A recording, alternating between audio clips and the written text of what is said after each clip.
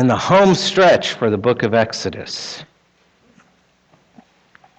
This is the 39th sermon on Exodus. So we will be finishing up at the end of the month.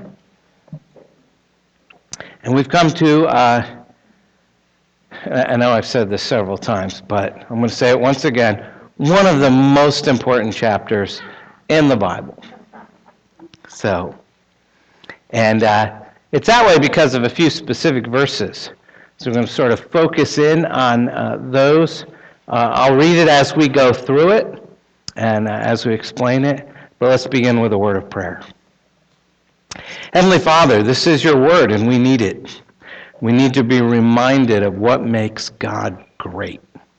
We need the glory of the Lord. We need to be reminded that Exodus isn't just history, but a redemption story. Thank you that Exodus points us to our Redeemer. We need him. We need the salvation he offers. Thank you for the way you reveal yourself in your grace and mercy. We ask that you would teach us from it, show us our sin, show us our Savior, show us the glory of your grace, exalt yourself in our eyes, enable us by faith to embrace your truth and to grow us in grace by it. We pray this by the power of the Holy Spirit. Help us see Jesus. In his name we pray. Amen. Amen. Now you may have noticed a few things as we've gone through the book of Exodus. When you look at the actions of the Israelites in the book of Exodus, forgot to turn that on. There are ways, when you look at these actions of the Israelites, that you can tell if you've not just had a belief in God, but you've actually had a sense and experience of the reality of God, who he is and what he's done. If you have actually known his love. Because if you've truly experienced God and known God and experienced his love, then you'll be really slow to mock and criticize and laugh at the Israelites. Because that's our natural inclination as we read this. You know, the Israelites have just been through the incident with the golden calf. And they had moved from being the spiritually chosen people to being spiritually frozen. Those terms have been applied to other groups in history. And you read this story, and sometimes you can't help but think, these people are idiots. You know, they're fools. How could they not believe in God? The plagues, the Red Sea, the manna, fire by night, the cloud by day. How could they forget that stuff? I mean, didn't they see the movie? It was unbelievable. I mean, I don't know exactly if it was like that, but Cecil B. DeMille, DreamWorks, and Ridley Scott all made it look pretty amazing. And we read these stories and we think, can you imagine having those kinds of experiences and seeing God work directly in your life, right in front of you? You know, the parting of the sea, being freed from slavery. How could they possibly forget? Even, you know, just months later, I mean, we don't know exactly, but it's some period of time. How could they say, well, maybe there isn't a God? I don't know if there's a God. And our inclination is just to read the story and think, these people are dumb. They're morons. And if you do that, and I have done that, but when you do that, you tend to think, this would never happen to me. And you know right then, you don't really know God. Because if you really knew who God is and what he's done, if you've actually experienced God, then you would know that's exactly what your heart would do. If you've actually experienced God, you know that, there's those times and he feels so real to you and you think, I'll never forget this. This is awesome. And you might say something like, Lord, why was I ever afraid? Why did I ever feel so bad about myself? Why did I ever feel so hopeless, Lord? Now that I know you're real, I'll never be afraid again. I'll never be discouraged again. I'll never forget. but you will. In fact, some of us right here can say, God has already done astounding things for us, amazing things for us. He saved you from overwhelming things and frightening things. He intervened at certain places. He protected you. In your life, the sea has sort of metaphorically parted.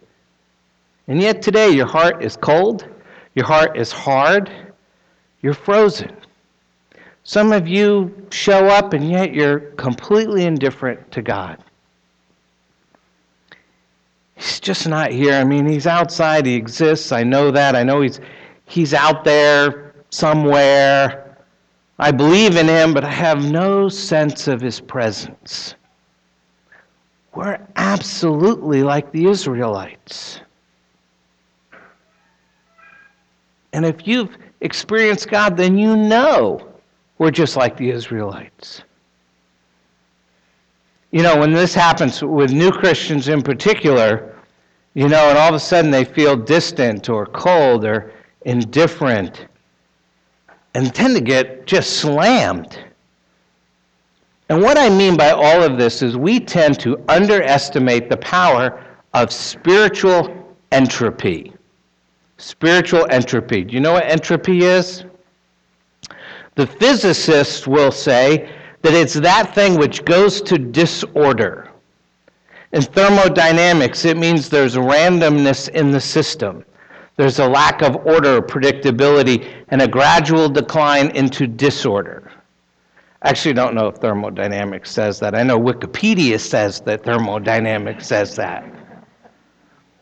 But that's entropy. You know, the reason you take a turkey out of the oven and you set it down on the counter and it immediately starts getting cold is because of entropy. It's running down energy-wise, heat-wise. And if you leave it there too long, it'll start to stink. And if you leave it there long enough, the bugs will show up. And eventually the rats will come. That's entropy. In other words, if you do nothing to the meat, pretty soon it will be an absolute stench and it becomes a health hazard. And a lot of us think that only applies in the physical world.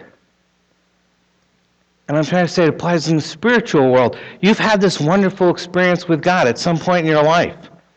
But if you do nothing about it, you just sort of expect it's going to be there when I wake up in the morning, then you misunderstand and you underestimate the power of spiritual entropy. And what happens when we have our first experience of this is usually we can't believe that we've forgotten. We can't believe how cold we've become. We can't believe how far away God seems to be. And then we say, well, maybe I'm not a Christian after all. And here's how you know you need renewal, but here's also how you know that you're a Christian. And the way you know that you're a Christian, even if it's been a long time since you felt God's love, you've tried to move on to other things, you go back to those things that make you feel good, and now they don't. So what's going on? This doesn't give me the same feeling it used to. These things have changed. Oh, no, no, no. You changed. Your heart changed. Because once God's come into your life and come into your heart, even when you turn away, even when you're ungrateful, even when you and God are on the outs, you've still been permanently changed. And you stay miserable until you get God back. Because anything else you turn to doesn't fill the void. So you can't go back to some other thing from your past. You don't get the rush out of making money. You don't get the rush out of relationships. You don't get the rush out of having power and control like you used to. You don't get the rush out of things that used to give you meaning in life. And you say, what happened? Well, what happened is your heart changed. Your heart has become stretched because God was there. It's been enlarged, and it will never be filled again until you get God back.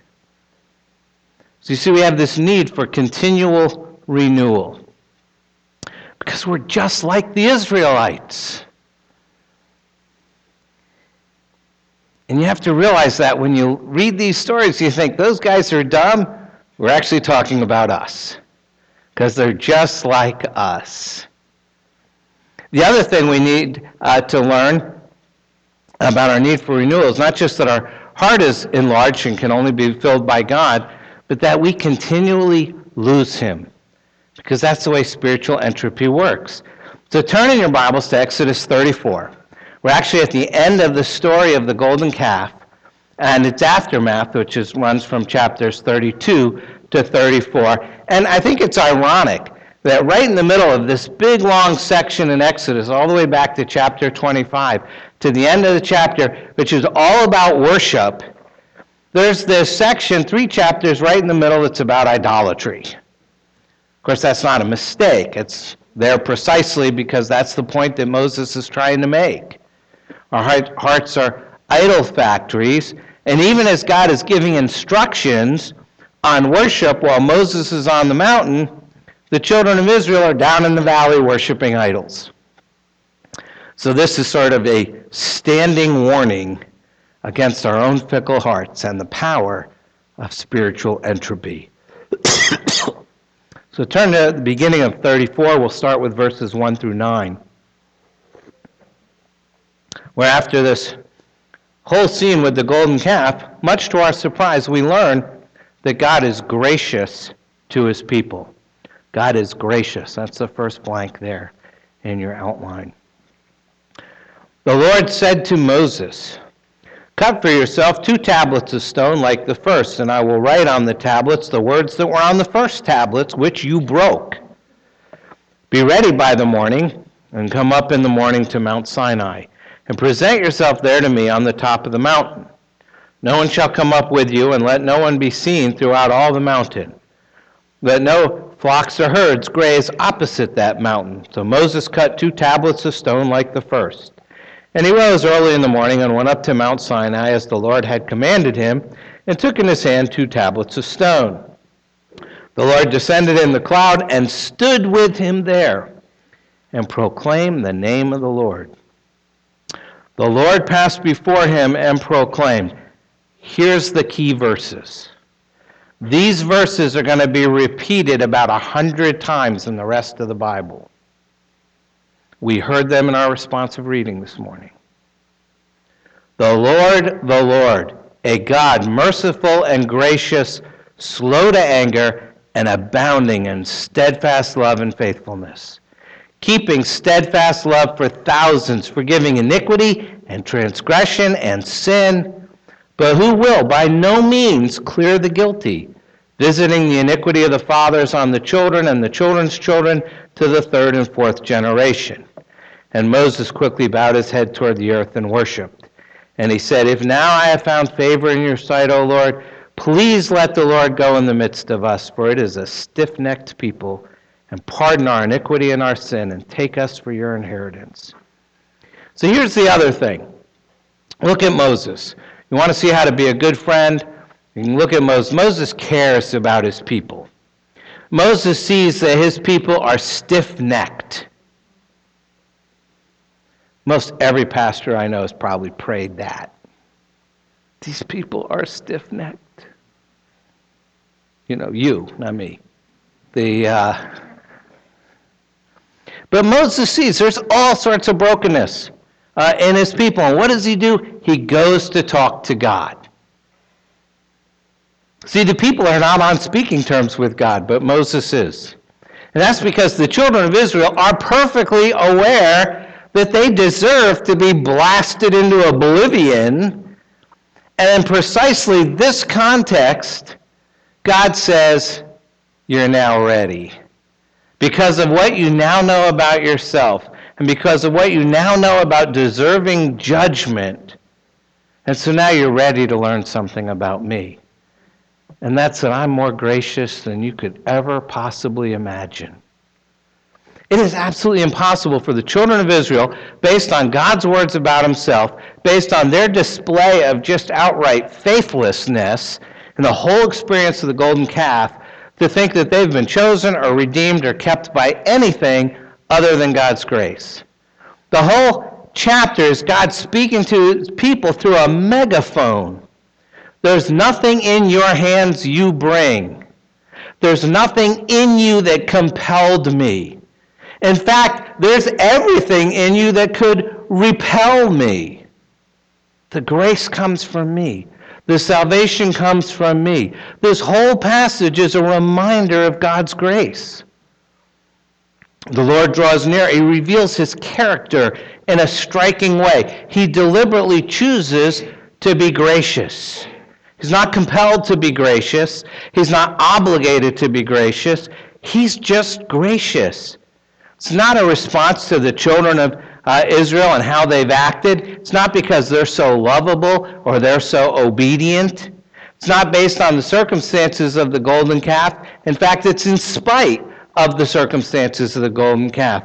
God's grace comes from him, and he says, I'm merciful and gracious. Therefore, I choose to be merciful and gracious to you. That's amazing. These people just rejected God. And God says, I am merciful and gracious.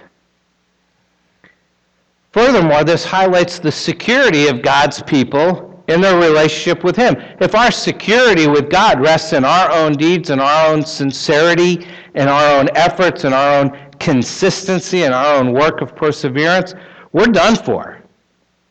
That's one of the things that comes through very clearly here. Our security does not rest in us. This passage highlights the fact that our security is based on something outside of us. It's based on something in God, something in the work of Moses, his mediator. And because of that, our inconsistency doesn't have the last word. This passage is talking to us all about grace. It is showing us that God saves us by grace. And in the midst of this passage is this fundamental revelation of God's character. He says some things about himself that are going to be repeated throughout the rest of Scripture. We're treated to an astonishing, divine self-revelation of the character of God. The Lord himself draws near, and as he does, he reveals his essential character in a dramatic way. And this passage gives us an essential revelation of the name, of the character, of the moral nature and the heart of God. The name of the Lord is an expression of who he is and what he does. And in verses 6 and 7, we have, as I said, this astonishing divine self-revelation. It's really God preaching about God. God telling his people what he's like. You know, the passage comes and talks about God coming and standing there and passing by. None of that is described by Moses. It says, the Lord passed before me. Now, if you'd been there and you'd been writing this, and the Lord come to you and stood next to you and passed by you, you'd be writing about 7 chapters of that description. But not Moses. What's the next word? And proclaimed, the Lord, a God merciful and gracious. In this passage, God's standing next to Moses, but all Moses tells you is what he said. You can't find a stronger endorsement of the centrality of the Word of God in growth and grace than that. You couldn't find a stronger endorsement of the importance of preaching than you find in that. The content of this proclamation gives guidance to both preachers and members. First of all, preaching must be foremost about God. It's a revelation about God. It doesn't mean that we don't speak about anything else. It doesn't mean we don't speak about the Christian life. It doesn't mean that we don't speak about the way of salvation. It doesn't mean that we don't speak about Christian ethics. But it does mean that we speak about everything in light of God, who he is and what he does, in a thoroughly God-centered way. Notice that when God manifests himself on Mount Sinai, the content of his revelation to Moses is all about himself. It's all about God himself. That's the answer the children of Israel need to have. They need to know about God. Now, they may think they need to know about a lot of other things, but God says what you really need to know about is me. That's the most practical thing you could ever learn, knowing me. That's what you need to know. You need to know God. And finally, at the end of this section, Moses, in turn, pleads God's character. He pleads for God to be merciful because God has just announced himself to be merciful. He prays back God's revelation. He asks God to do exactly what God says he does. To pardon, to forgive, to be patient, to be slow to anger, to show compassion. Moses is praying back God's revelation of God's own character back to God. He's praying Scripture back to God. Often on Sunday morning, our elders and deacons will get up here, and they'll do just that. They'll pray the Scriptures. It's a wonderful pattern of prayer to pray the Scriptures back to God. The Puritans didn't make that up. They'd read Exodus. It's what Moses did. And because God forgives and because God's merciful and because God is gracious, therefore, even though they don't deserve it, we see that God renews his covenant. Starting at verse 10, God renews his covenant. This is a really long passage. I'm going to read the very beginning and the very end. The middle is all the laws, and they're all repeated from elsewhere in Exodus. So I'm just going to read the middle and the end, which is sort of the bookends. He said, "Behold, I am making a covenant. Before all your people I will do marvels such as have not been created in all the earth or in any nation, and all the people among whom you shall see the work of the Lord, for it is an awesome thing that I will do with you." And then the very end, verse 27, "And the Lord said to Moses, write these words, for in accordance with these words I have made a covenant with you and with Israel." So he was there with the Lord 40 days and 40 nights. He neither ate bread or drank water, and he wrote on the tablets the word of the covenant, the Ten Commandments. So that first section, verses 10 and 11, is sort of the preamble. It's God's overarching statement about the covenant. He's in covenant with his people, revealed to them at Mount Sinai. But they've already broken it. Even before Moses can get down from the mountain, they've already broken the law. So now God indicates that in his great mercy, he's going to continue to walk with them despite their sin. So even in this, we see something of the grace of God. And so we have this renewal of the covenant. It's a reinstatement of Israel and their favored relationship with God. And we see all the marks of a covenant-making ceremony. There are direct parallels between Exodus 34 and all the way back to Exodus 19 and 20. It's a reestablishment of the covenant inaugurated with God's own voice. The first time there were stone tablets, here's their stone tablets. The first time there was a proclamation of the Lord's name, Exodus 20, verse 2, "I am the Lord your God."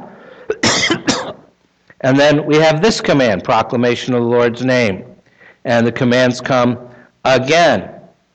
And starting in verse 10, the demands of the covenant are remade just as they were first made back in Exodus 20. So there's tons of parallels between the first time the law came and now. The shattered tablets of Exodus 20 are now replaced.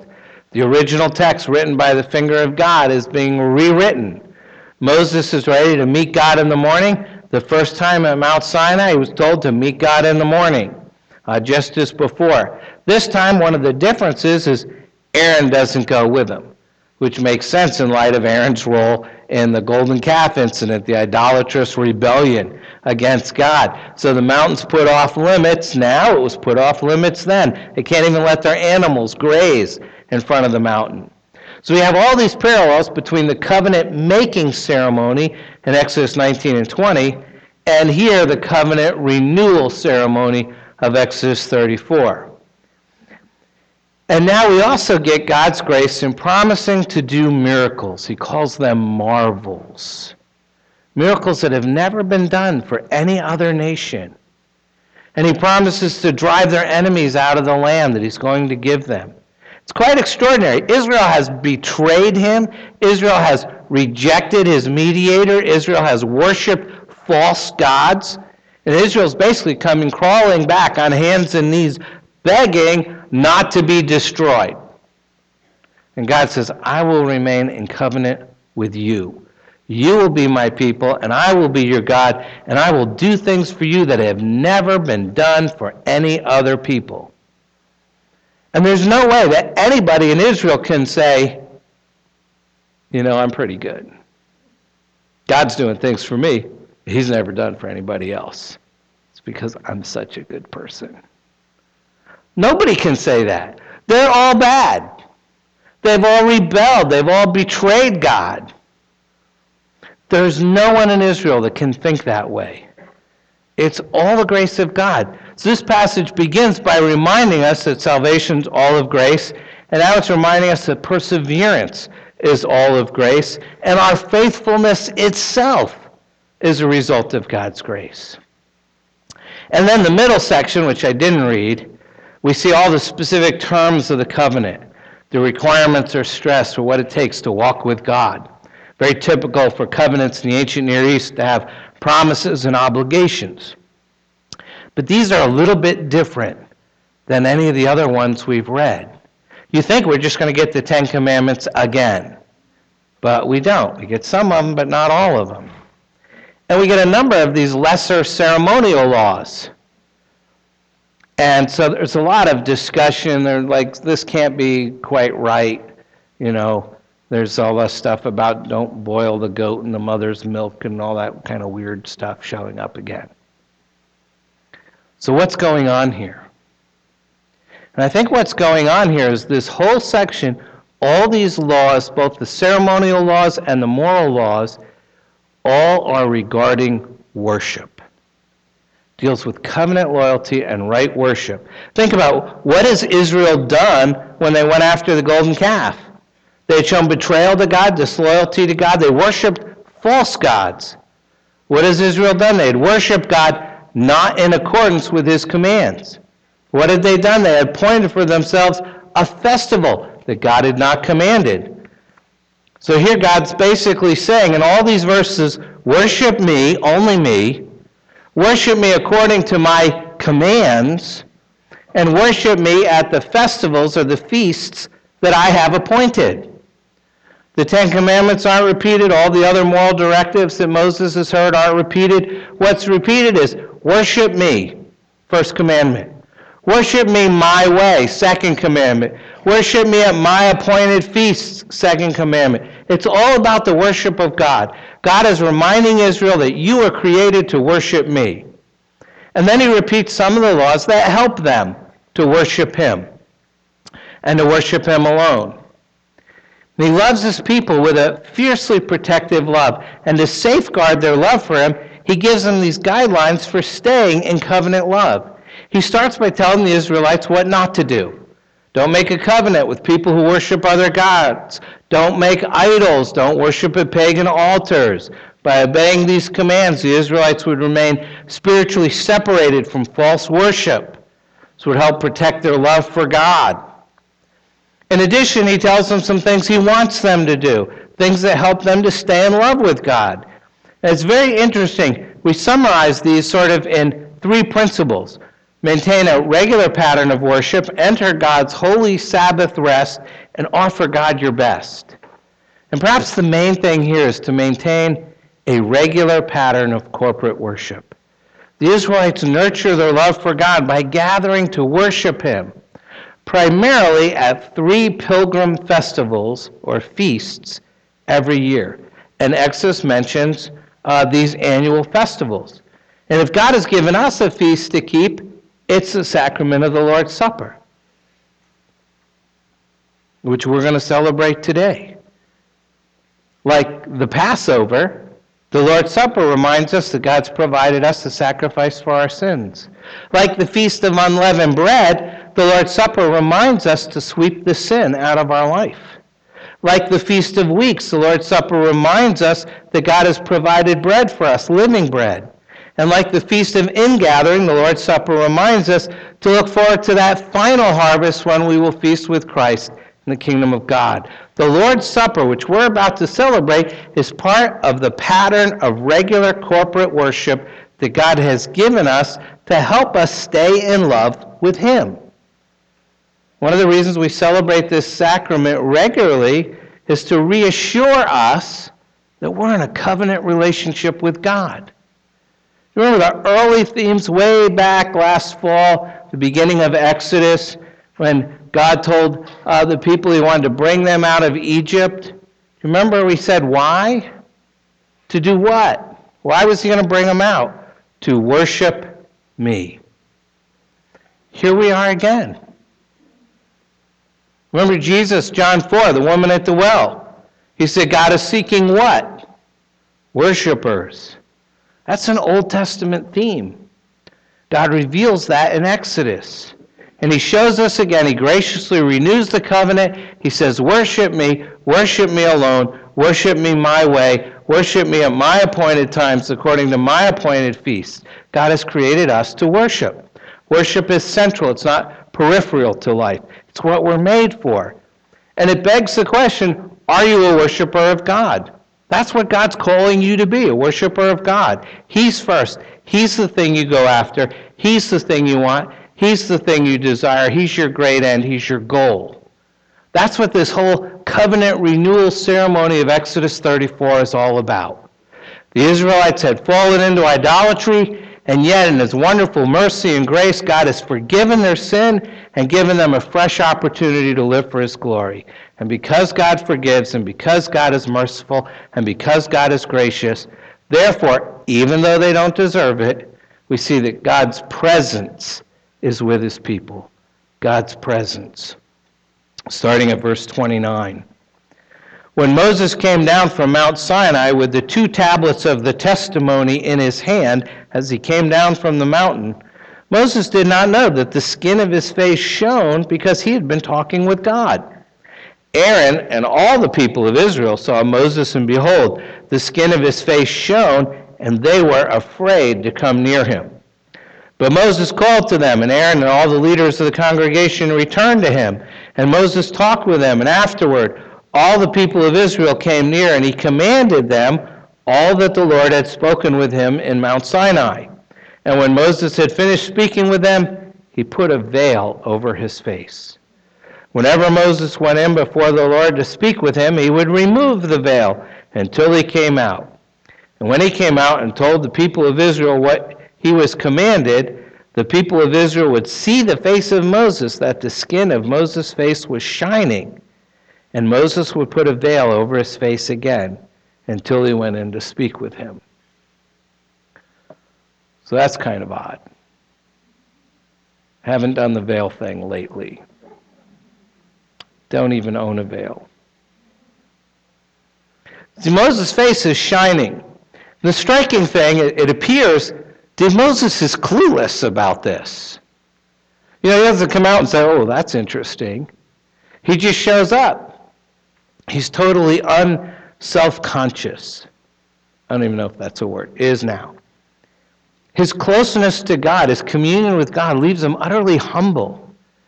If a modern minister today had this kind of experience with communion with God so that his face was shining, tomorrow morning he'd be on Oprah selling books. But not Moses. He doesn't even know. He doesn't understand why everybody's running away as he comes down the mountain. Show me an arrogant spiritual leader, and I'll show you someone who is unfamiliar with the presence of God. But show me someone who's dwelling in the presence of God, and I'll show you a humble person. Moses has been communing with God, and he's humble. There's a huge lesson in that. If we look at towards the end of this, verses 30 to 33, we see the response of the people. This is great. Moses is clueless, but their response is pretty dramatic. Moses is feared as he comes down the mountain. The reaction of Israel to the shining face of Moses was precisely their reaction the first time to God's manifestation and his voice at Mount Sinai before. They're afraid to come near. They run away. They're scared to death. They have to be called back. And it's interesting, there is a play on words here. that you get in the Hebrew that you don't really get in the English. In the original, the word shone, Moses' face shone, is the Hebrew word Karen, K-A-R-A-N. Now the word for horn is the Hebrew word Karen, K-E-R-E-N. And what makes it difficult, there ain't no vowels in Hebrew. And so there's this intentional play on words. The mediator that the people had built themselves, the golden calf, had horns. But the mediator that God has given to the people, his face shines with the radiance of God's presence. What's God doing? He's saying, there's your mediator. It's inanimate. It's made out of trinkets. It couldn't talk, couldn't walk, couldn't lead, couldn't mediate. In fact, it just about brought down my judgment on you. Here's my mediator, Moses, and his face shines because he's been in the presence of God. The very thing you want your homemade mediator to do, to bring God's presence, almost cost you God's presence forever. Now I'm sending my mediator back to you, and he's shining with the presence of my glory. It's this wonderful play on words. God saying, this is the real mediator. This is my mediator. You need him. But there's another thing recorded here, and that's that it's not a one-time thing. It didn't just happen when Moses went up on the mountain. Apparently it happened every time Moses went in to commune with God. He come back out, his face was shining. Verse 34 says when Moses is communing with God and then delivering God's word to the people, we're told that his face continued to shine and his face was unveiled. When he's in God's presence, his face is unveiled. When he's speaking God's words, his face is unveiled. And even though that frightens them, it's designed to attest to the message and the messenger and assure them of God's presence.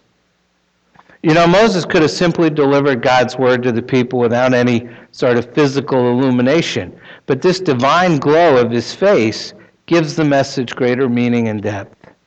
In other words, the glory of God in the face of Moses proves that this is real. That's how they know Moses met with God. He'd come out. It would be a sad day when Moses goes in to commune with God and he comes out and his face isn't shining. And the words coming from Moses' mouth are not his words, they're God's words. The commands are God's commands. The glory of God on the face of Moses gives the people physical evidence that they are hearing from God. And of course, the radiance of Moses is something I think clearly foreshadows the transfiguration of Jesus Christ. When you read this passage, Moses is on the mountain, coming down from the mountain with glory shining in his face. You have to think about the transfiguration passages in Matthew and Luke. When Jesus' glory is shown on the mountain, who's he talking to on that mountain? Moses. There's no mistaking that. The shining face of Moses clearly foreshadows the radiant glory of Jesus. It's the whole point the Apostle Paul is making in 2 Corinthians. He points to the greater glory of the gospel, a glory greater than that shown in Moses' face. There it says, 2 Corinthians 3. Now if the ministry of death, carved in letters on stone, came with such glory that the Israelites could not gaze at Moses' face because of its glory, which was being brought to an end, will not the ministry of the Spirit have even more glory? It goes on like that for 10 more verses. It means that a person turns to Christ, he has spiritual eyesight to behold the glory of God.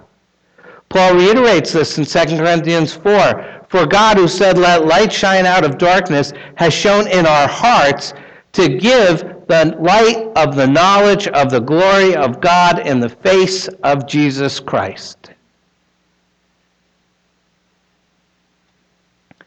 We behold the glory of God in the good news that Jesus died for my sins. We behold the glory of God in the gospel when we're rescued from our slavery to sin and our inability to keep God's law. We behold the glory of God in the face of Jesus when we come to Christ and are converted. We behold the glory of God when we're born again. Paul says this glory in the gospel is what the glory of Exodus 34, what the glory in Moses' face. This is what it's all really about. There's greater glory in the gospel of Jesus. So now that you know this, or have at least heard it, what difference does it make? I like to say, well, we can't ever forget that God is gracious to you, but I started this sermon by saying you'll probably forget. So let me remind you again. Grace is who God is. Exodus 34:6, the Lord, compassionate and gracious, merciful and gracious, slow to anger, abounding in steadfast love and faithfulness. Grace is what God does. Romans 8, if God is for us, who can be against us? He who did not spare his own son, but gave him up for us all. How will he not also with him graciously give us all things? And grace is what you need. Psalm 130, O Lord, hear my voice. Let your ears be attentive to the voice of my pleas for mercy. If you, O Lord, should mark iniquities, O Lord, who could stand? But with you there is forgiveness, that you may be feared. God's grace is not a theory, a bunch of words, or stories from a long time ago. It's the reality upon which your life depends. Grace is the reality that anchors you into the life and death of Jesus Christ. He has come for us. He's come for you. You need help from outside of yourself. No other God will save people like us. The God who passed by Moses in glory is the God whom we need. We need a compassionate God who cares about our situation. We need a gracious God who gives us what we don't deserve. We need a patient God who won't give up on us. We need a loving God who's faithful to his promises. We need a forgiving God who takes away our sin. The wonderful truth of the gospel is that the God of Exodus has given himself to us in Jesus. And that Jesus invites you to his table to come and meet with him. Think about that. You need to pray. Take a moment to do that, and then I'll close.